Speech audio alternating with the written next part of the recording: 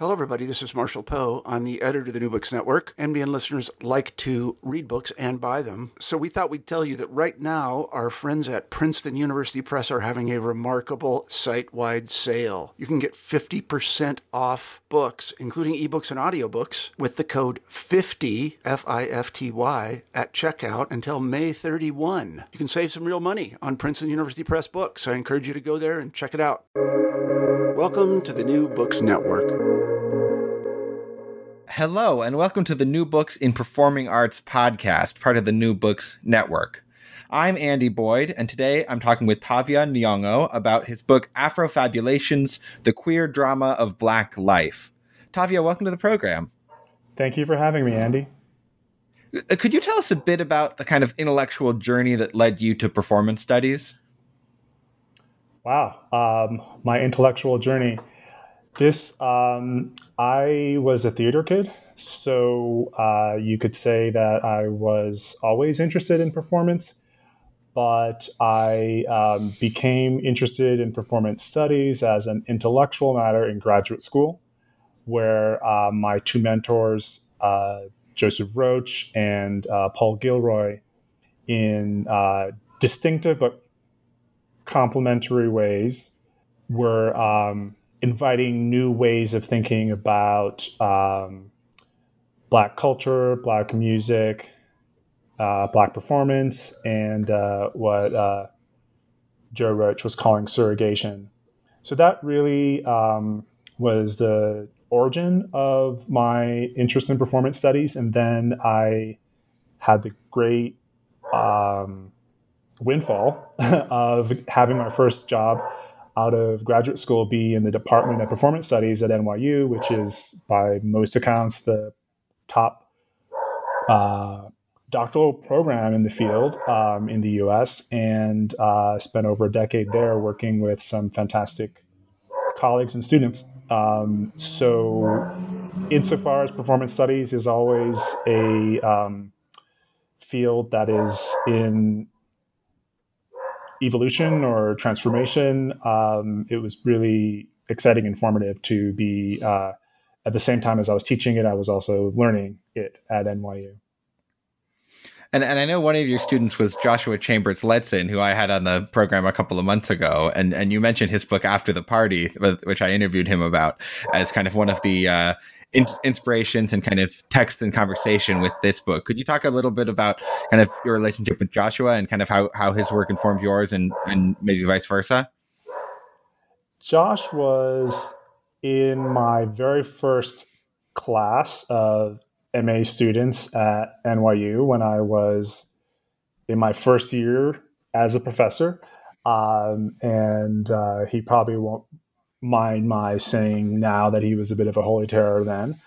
But he's since grown to become a real friend and comrade and intellectual, ideal kind of intellectual, what's the word, interlocutor, sounding board. Yeah, ideal reader, I guess was the word I was thinking of. Yeah, sure. And that's I think that's how I would sort of answer that question. So we share a friend, Jose Esteban Munoz, which who was my friend and mentor and from 8 years chair at NYU and was also Josh's dissertation director. And After the Party touches on the influence of Munoz's work, as does Afrofabulations, and as does the work that we co-edited together, the posthumous book Sense of Brown by Munoz. Yeah, what was that process like of editing Jose's late essays? I mean, that sounds like it would be a very kind of, in some ways, difficult intellectual enterprise. In all ways, it was difficult. In other words, there wasn't anything that was easy about it. We had we had to not attempt to there was a period in which we couldn't engage the project, right? Sure, of course. And then it came to the point where we could, and we were in the same city on sabbatical the same year, and we felt like we had unconsciously arranged that such that we would have to do this work. And then it became, a real process of engaging with the finitude of any scholar's thinking and work, right? But especially one who died suddenly. We wrote an introduction that attempted to kind of think both about what the project was and what the value of work, putting together an incomplete work, might be for readers. I should say that many, if not the majority of that text, did appear in published essay version in the 2 decades prior. So it's not as if it was totally out of circulation. There was a value just to bringing it into one volume, because some of those essays appeared in relatively obscure locations. But it was, the quintessential labor of love, right? And also a work of mourning, right? Which is one of the topics that Munoz, starting with, the first section of his first book, Disidentification, has had so much to teach us on, queer mourning and melancholia. Now, moving on to this present book, Afrofabulations, that's a wonderfully evocative title, Afrofabulations. Could you talk a bit about what that term means to you? And I know it has many different meanings throughout the book, but could you give us a sense of sort of the constellation of meanings that are held together by that term? Yeah. So here's where I admit that term was a bit of a reverse formation, in the sense that I came up, or the term fabulation came upon me, and then I worked out what it meant to me. And I mean, I actually just woke up one day and said, no, I really want to think about fabulation. What does this word mean? And, of course, then I reconstruct the way where it had appeared in my reading and thinking. It didn't come out of nowhere, of course, but it was, it was for me a term that allowed me to move a little past the framework of, I would say in particular, Afrofuturism, which is really where a lot of my own interests were as actually just as a person. I was quite interested in race and speculation and science fiction and the whole sort of Afrofuturist array of music and cinema and culture. But I, like many people, did not feel that futurity fully encompassed what was happening or could happen, or what my full interest in this area was, right? So Afrofabulation became a kind of variant or a different pathway into what other people would call for futurism. Now, as I kind of concluded the essay, the book, a sort of different, set of discourses came increasingly to the fore, which is what happens when you spend over 10 years working on a book. And that was Afropessimism, of course, which is now, very, very much hotly debated. And Frank Wilderson's memoir this past summer came out of that same title.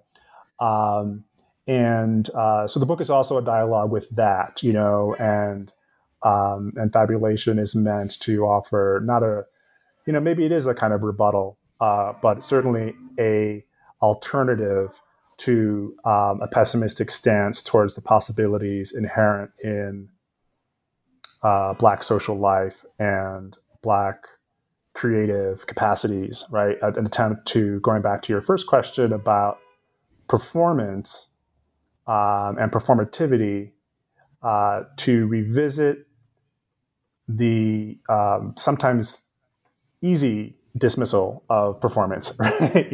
Or the efficacy of performance by a certain pessimistic sense of the omnipresence of anti-blackness, and without recuperating a straightforward or simplistic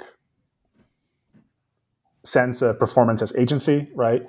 To develop a richer account of what we're doing, when we're performing, one of the meanings or sort of related words that came to mind for me reading the title is sort of fabulous, and the idea of being fabulous. Is that one of the meanings that you're interested in with the title? It is inevitable that any text about queerness will evoke connotations of the fabulous and fabulosity, and I don't not mean that, if that makes sense, in the sense I'm not trying to, evade those associations. And there are, here I always think in concert or in company with others. So they're like wonderful people, some of whom you possibly have already had on your show, but like Madison Moore and their book, Fabulous, The Rise of the Eccentric, the Creative Eccentric. Martin Manalansan, who has been working a wonderful project that is, I think, approaching publication. It's an ethnography of fabulosity in undocumented migrants in Queens, a small community of undocumented migrants. So there's a rich literature on fabulosity and its relation to fabulation.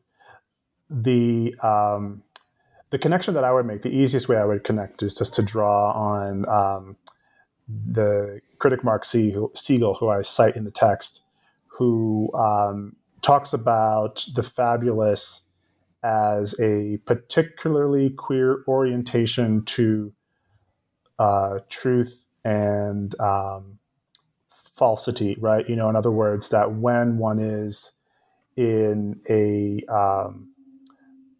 marginalized or minoritized position in which telling the full truth of one's self and one's history would put you in danger, right? And there's a certain kind of need for being fugitive or not fully present, right? Fully transparent to the mainstream. And I'm putting all these qualifiers in here because we live in the age of fake news and this horrible, big lie, right? So I'm trying to distinguish the kind of minoritarian fabulation from that. I think they're actually work in quite opposite ways. But this minoritarian fabulation is, as Siegel says, a way of, telling a story that's neither true nor false, but fabulous, right? In other words, like the fable, right? The fabulous is a kind of marvel, right? And it exceeds or subtends that which can be established as true or false, right? And this is, again, the power of, or a power in performance, that it is that it does something in the world, right? It's words that do things, it's gestures that make or unmake worlds. And that's, I think, the connection is less a kind of set of, looks, or images that we think of as fabulous, people we think of as fabulous, and more a tactic for navigating a always perilous set of conditions. Mm-hmm. And one of the texts, if we can use that word expansively, that you talk about in the book is the film Portrait of Jason, which I think really engages with this idea of not true or false, but fabulous in an interesting way. Could you talk a bit about that film for those of our listeners who haven't seen it? Sure. This is, in a way, like the kernel of the of the book, in that when I really worked out what what I had to say, and frankly how I felt, about this very vexing document. It is a text, right? It's a richly layered social and audiovisual text that is one of the first instances of what was called, or came to be known, cinema verite. It's also, these sort of, it has been known to be the first or only full-length feature film about a Black queer protagonist, right? I think up until quite recently, right? So for decades, right, Jason Holiday was a kind of singular figure in the history of cinema. And so that is very powerful. That makes the film very powerful. It makes the film very, very fabulous, right? And at the same time, because of its psychodrama, the no spoiler alerts, I guess, if you haven't watched the film or haven't read the book. No, go ahead. Right? I think that's it. 10 decades. I think you go ahead and spoil it. Decades, right? I don't want you to spoil my book. I want you to read the book, right? Because in a way, but I guess my argument would be, that there's been a kind of either or around Jason Holiday, the Black queer sort of protagonist or subject of this film, and Shirley Clarke, the filmmaker, who lures him, let's say, to her apartment in the Chelsea Hotel and tries to get him to tell the story of his life and gets him drunk and high, all with the kind of aim, all like, through a sort of 12-hour shoot, with the aim of breaking down his defenses and getting him to expose himself in a way that she never fully explains the animus behind, right? And part of the archival work that others have done has been to argue that, in fact, there's a love triangle, a triangulation of desire between Jason Holiday and Shirley Clarke and her then partner, Carl Lee, who was a actor and kind of like a matinee idol, but also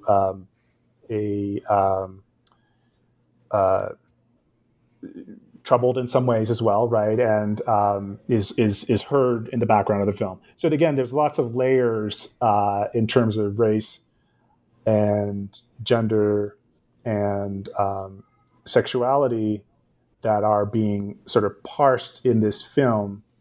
And another thing that interested me in the chapter was not simply offering a reading of the film, which has been done, right? And I offer my own, right? But thinking about how it is sort of transmitted over time. This is something that performance studies, although it attends to like the live and the performed, has also had a lot to say about the transmission of memory, right, in a variety of media, right?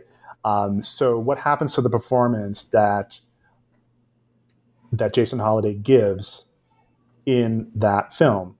It, among other things, it's a version of a performance that he was a theater act that he was developing. He had a cabaret act that he wanted to stage, which I think he got to stage once, but never fully, right? So there's itself a kind of performativity in what he discloses and withholds from Shirley Clarke. And but there's also the way in which the film was, for a long time, a kind of classic of the underground and accumulated a lot of it's like sedimentation, right? And the in recent years there was a move to both restore the film and to go back and do a lot of archival work to sort of establish facts. And this is maybe going a little bit afield from the from the book, because I ended up not writing about it in the book. But it's interesting and relevant that that another filmmaker made a fictional film about the making of Portrait of Jason, Stephen Winter, and took a lot of creative license with this scenario, in part to sort of expose the ways in which there was a dynamic of exploitation in how this white, moneyed female director had treated this Black, queer, unhoused subject. So the company, the production house that had restored the film, and the kind of, in some ways, were trying to burnish Clark's legacy, really went after this fictional film in a really mean way and tried to blackball the film and wrote horrible editorials about it. And it was a really revealing moment for how the fabulous has a dark side as well, right? Like something that presents itself as fiction, right? But nonetheless touches up against, the underside of a film that that someone else wants to kind of present as pretty or perfect, is that is also what I call the queer drama of Black life, right? Black life always comes with drama, right? If you're not ready for it, right, you're not really engaged, in the aesthetic sociality of Black life, right? And in many ways, I think the people who were kind of restoring the film weren't ready for that drama, right? They wanted to think of this as as part of the oeuvre of this director, Shirley Clarke, who they were trying to bring back into the canon. Certainly for sexist reasons, she had been excluded, but without really having a fully intersectional understanding of how she had treated Jason Holiday and how people felt about that. And part of the restoration was like literally lightening the film, right? Yes, and I do a lot with this. This is why I say read the chapter. It's lightening the film. It's I say taking away this sedimentation. There's a lot of in prior prior prints, I suppose, of the film prior to the restoration. You see a lot of what are called in technical terms crushed blacks, right? Where basically the contrast is very high, right? And which is itself a kind of aesthetic. And when I did research in the archive, I looked at some of the release materials around the film's original. It was at MoMA. It was first screened, and Clarke herself, who presumably supervised these materials or had some say in them, right, was using these very starkly contrasted, using crushed blacks in her own, sense of what the aesthetic of the film was. So it's not out of, again, that sense that over time we would get that a film and its point of origin would become further away and more mythic, and there would be layers, a trace of its circulation. This is an argument that I very much draw from the film theorist Lucas Hildebrand, who writes about the evidence of circulation in underground film. To kind of strip that away is to kind of strip away some of that queer story, right? And to sort of establish authoritative text, and what that. And then when you then add to that, setting yourself up as a defender of that text against other creative reinterpretations, right?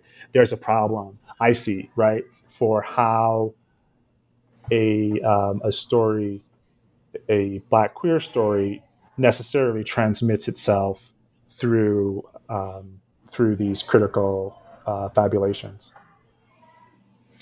Another artist you discuss, I believe in the same chapter, is Adrian Piper, who is an artist that I love a lot. and you especially discuss her mythic being persona, which I think has usually been viewed as kind of a piece about gender, but you kind of want it to be a more complicated kind of critique, right? I do think it's about gender, but and it's the next chapter actually. It's a mythic being, and I wanted to think about the potential. I wanted to think about blaxploitation with as if Adrian Piper were part of the audience for that moment in Black cinema, and so I, on the one hand, wanted to darken the mythic being, right? Like think about the ways this is a sort of figure drawn from blaxploitation. She in her journals gives an inspiration for that persona.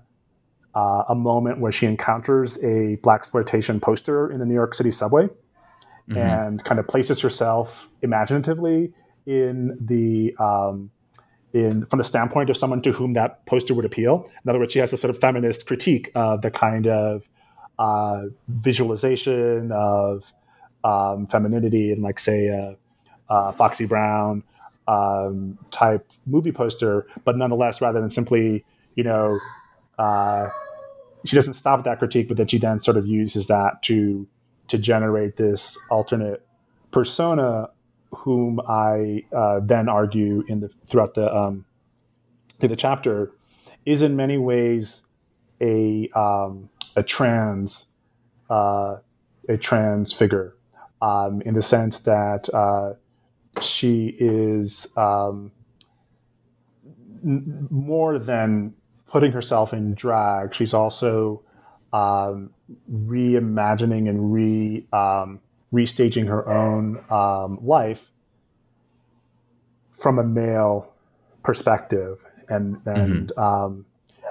across a range of media, and so this is something that I then look at in relation to the opening of Sweetback's Badass Song by Melvin Van Peebles, which was the film that kind of launched blaxploitation, and which everybody forgets or didn't know.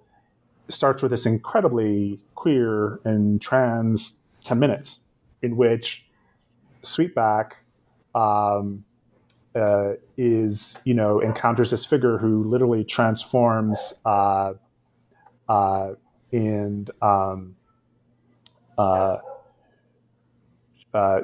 changes sex, and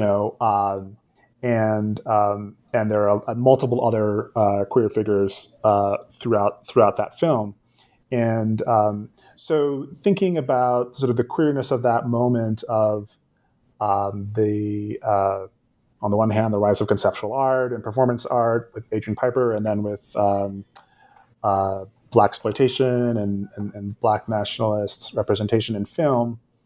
And, as a way of understanding that the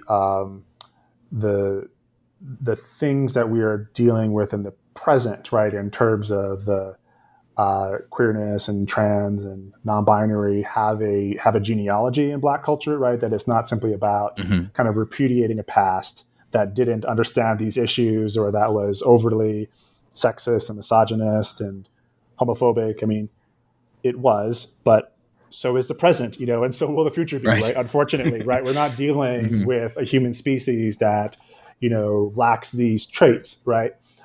So instead, trying to understand a kind of, or develop a mode of reading Black performance, whether it's in cinema or in music or in performance art, a variety of media that manages to subvert, sex and gender normativity. It's part of the reason why people don't often think of Adrian Piper in the context of blaxploitation, despite that being kind of the explicit reference of the mythic being persona, the fact that a lot of people don't think of Adrian Piper as Black? Well, You'd have to tell me who those people are. I mean, I think that. I mean, sorry. No. I mean, in a serious way, like she had a performance where she would hand people cards informing them that she was Black, because she often was in situations where people were talking about Black people like they weren't in the room. Oh, right. Yeah. So the whole. Yes, which is after the mythic being. I think that's like at the late 70s.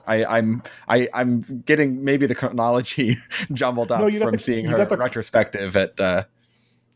Anyway, the chronology is right. I mean, and the calling card performance was given. I don't know.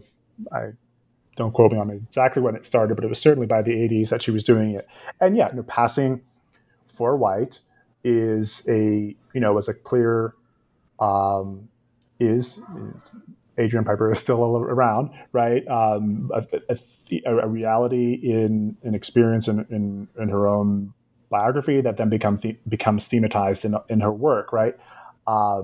There's this, I think, famous, I think, to enthusiasts of the work of Adrian Piper, series of drawings in which the self-portraits with my Negro features exaggerated, like where she kind of experiments with what actually that moment of perception is, and of course that the video corner, right, where it's a long monologue on video where she talks precisely about.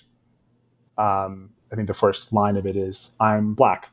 Now let's deal with the social fact." Right. So needing to make performative utterances about race is something that I guess I would say is queer about, about Adrian Piper, right?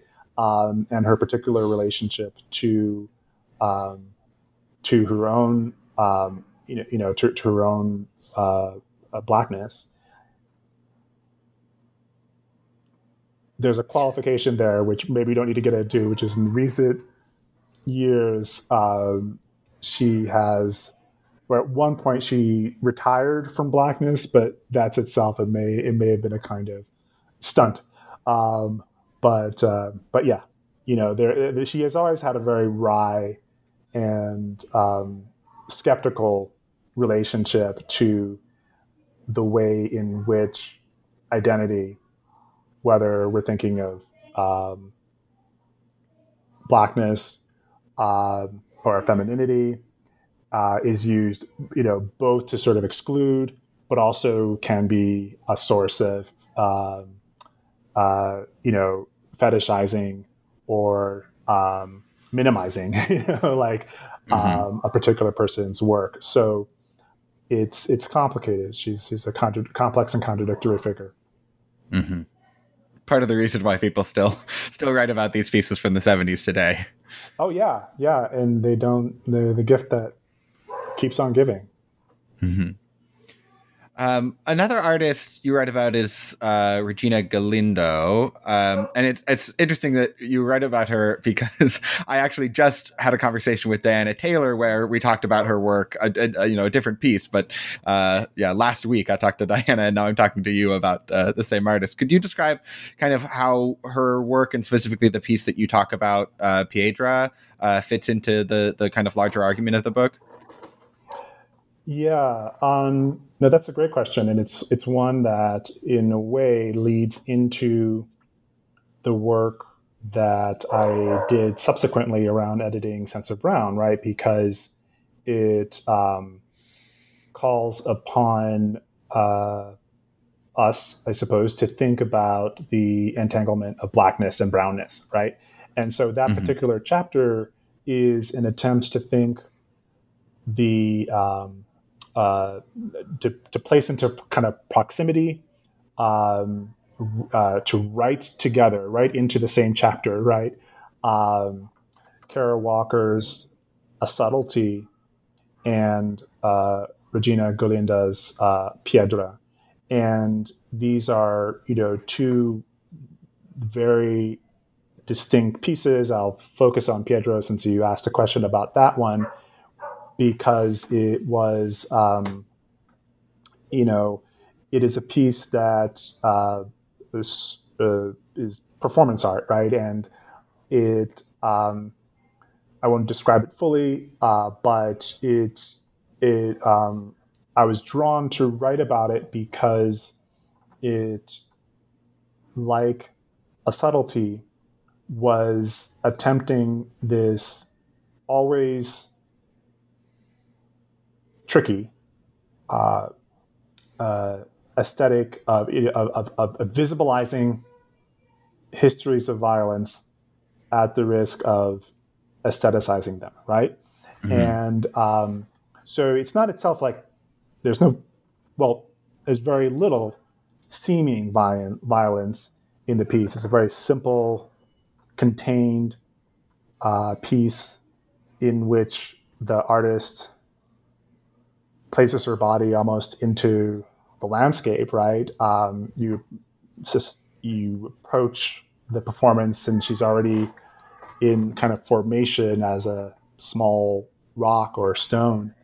And I guess I do have to describe it a little bit. There's a sort of sequence of events in which plants in the audience step forward and urinate on her back, revealing the fact that this black material that's covering her is, it starts to dissolve it, right? And the sort of the thing about the performance that had everyone sort of, vertutzt is that as it later transpired, there were sort of three men who were supposed to be doing this, right? And so there was a very sort of clear choreography of histories of violence towards women and femicide, and the male performers were thinking about their own role, white male performers. But before the third could come forward, a woman in the audience decided, on her own initiative, to come up and urinate, and so which the performer couldn't know because she was kind of her face is to the ground. Yeah. She's coiled, right? So she doesn't know. She just knows that the sequence of events has been complete, right? And then in the end, she gets up and leaves, right? So it's like, again, the quintessential, instance of, talk about like the first happening where everyone had a different account of what happened, right?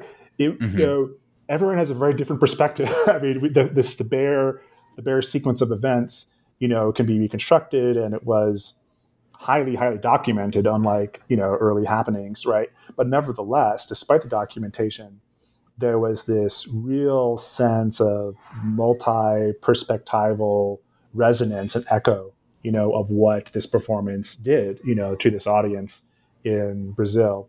And I tried to relate that to the ways in which Kara Walker kind of choreographed her audience in and through this, I think, much more prominent and large scale, certainly, a piece, A Subtlety, that I think probably your listeners are at least somewhat familiar with, and to sort of think about connecting through extractive histories of sugar, the plantation, again, without conflating blackness and brownness, right? Thinking about the ways in which they might be fruitfully entangled in the way we think about and how we approach minoritarian performance. This is something that I think I learned from Munoz, again, just to briefly mention, his own engagement with, among other thinkers, C.R.R. James, Fred Moten, thinkers from the Black radical tradition. And something that kind of draws A Subtlety together with Piedra is that in both cases, there's kind of this like non-consensual engagement with the piece, right? That in A Subtlety, there were all these pictures that people were posting on Instagram of kind of making lewd gestures toward the creature, toward this, toward the main sculpture, I guess. The sugar sphinx, Yeah, the sugar sphinx. Yeah, I wanted to call it the subtlety, but that's actually the name of the whole kind of installation, not just the central sugar sphinx. And then in Galindo's piece, there's the non-consensual urination of the third participant, I guess you could call it, which in another case we might just call assault. So how does that sort of like change the meaning of a performance when, or of an installation when the supposed audience is kind of participating in the piece in a way that it runs contrary to the artist's intention? Does that change what the piece means? Well, I think before we answer that, I think we do have to establish whether, in fact, the artist did not intend it to happen. So, like in the case of Kara Walker, she later released a video called An Audience, which was a documentation of the final day of the exhibit. And it was exhibited alongside a series of drawings that she did, one of which was basically a drawing of one of those Instagrams in which people had, sort of sexualized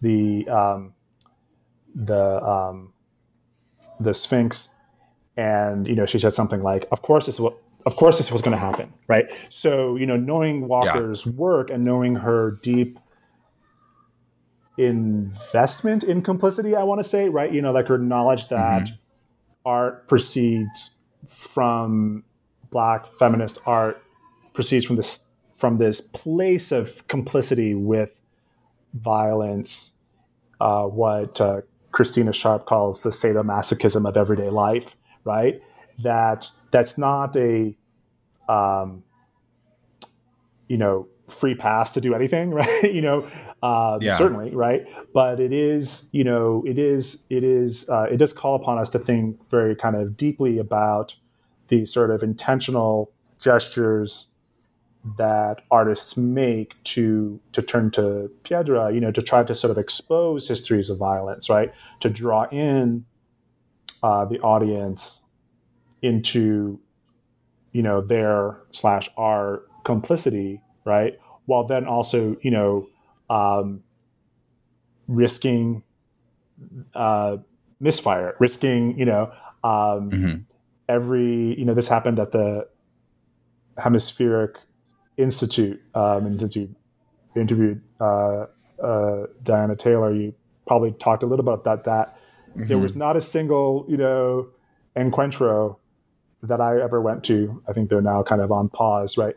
That did not have some massive controversy, right? I mean, this is the drama of performance, right? That had very much to do with violated boundaries, with,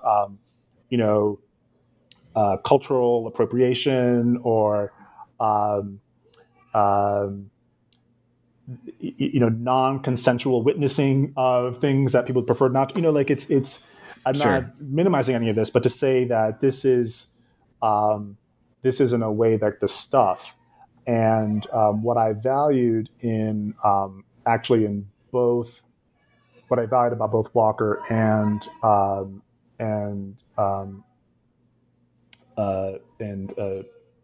Galindo. Sorry, yeah. What's my brain is that there. Maybe it's my own aesthetic preference, but there's a certain degree of formal care, and even minimalism, right? Even though this is a maximalist piece in the case of a subtlety, right? But this is very, very specific set of gestures, right? That allow, even if you hate it, even if you want to react against it, right? It allows you to know what you're reacting to. And that is something that's another point of comparison between the two. For instance, just the last thing I'll say on that, in addition to the large, massive sugar sphinx, which is really made out of styrofoam, it turns out, not sugar, but it's coated in sugar. There were these sort of smaller, sort of molasses, I guess we'd call them sugar babies, I think they were called, right? That were made out of a kind of sculptured sugar that then broke over the course of the exhibit, in part in response to the heat of the summer, but also the presence of the audience, right? So this the very, the moisture of their breath, the breath, and this is for me where I lost it, right? Because if there was ever a kind of more, I don't even know if it was even intentional, right? How could it be intentional? It was an experiment, right? But this is what happened. Like, she made these sculptures and they broke in this particular way. And it just conveyed so much about that, what I call the dark time, right?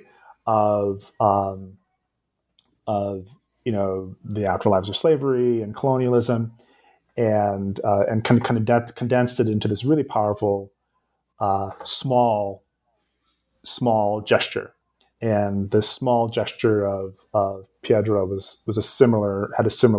held for me a similar kind of power. And do you feel like part of the power of that is kind of this idea that, like, the presence of an audience is in some way bad for the performer?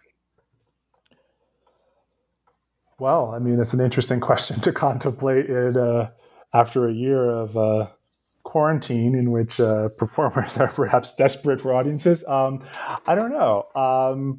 At the time, perhaps I was thinking about the ways in which audiences aren't always good, and the exposure of Black art and Black artists to maybe even overexposure, right, to not just to audiences, but to mediation, right, which is, part of what happened with A Subtlety, is something that, in a way, now that you mentioned that, I probably would say that looking to artists like Adrian Piper, who staged their own kind of withdrawal, or alternatively Jason Holiday, right, who really remains a mystery no matter how much we try to establish, basic facts about his life, such as how old he was, what his birth name was, where he died, when and where he died. You can establish these facts, but they don't really tell you the meaningful thing you want to know about why he is significant. So, yes, I do think that the desire of the audience, the hunger of the audience, is a question that I think we all kind of increasingly grapple with, right? In particularly, so given that, contemporary culture encourages us all to be sort of constantly rendering our bodies available for as many audiences as possible, on, social media and elsewhere. Well, Tavia, it's been such a pleasure talking to you about your book, Afrofabulations. I've already taken up so much of your time, but I just have one more question, which is, do you have anything that you're working on now that you want our audience to know about? Yes, thank you for that, and thank you for your, just in general, for giving me this opportunity. I feel, so what am I working on now? I am working on two things. I'm what I hope will be a short book on Afrofuturism and Afropessimism, and but that book, which I'm tentatively calling No World, is also maybe it's an attempt to square the circle, right, between futurism and pessimism by pointing to their shared interest in sort of conjuring the end of the world, right, or a beyond, or a negation of the world as we know it. So, and that is just drawing on a range of examples from the past 4 decades. But it'll be a short book that's intended, unlike this long one that you just read, that'll hopefully will be addressed to kind of like almost an introductory college readership. And then I have another project that's always kind of on the back burner, but I do write a lot about music. And I wrote a piece for The Guardian when Little Richard passed this past summer. Little Richard is actually someone I've been obsessed with since I was a graduate student and have written about repeatedly since I was a graduate student. He may be the other answer to your first question as to what got me interested in performance studies, was needing to understand and explain what is he doing? What is he Absolutely. doing? How does this make sense? How do we have to change the story we tell about popular music and rock and roll such that a figure like Little Richard can fit into it? And so I'm working on that now, and I think it won't be a biography of Little Richard per se, but it'll be something about Black, queer, and trans voices and musicality in 20th century American music, popular music. That sounds fantastic. Well, you'll have to let me know when those projects come out. Tavia Nyong'o, thanks so much for being on the show. Thank you very much for having me, Andy Boyd. To talk to you soon.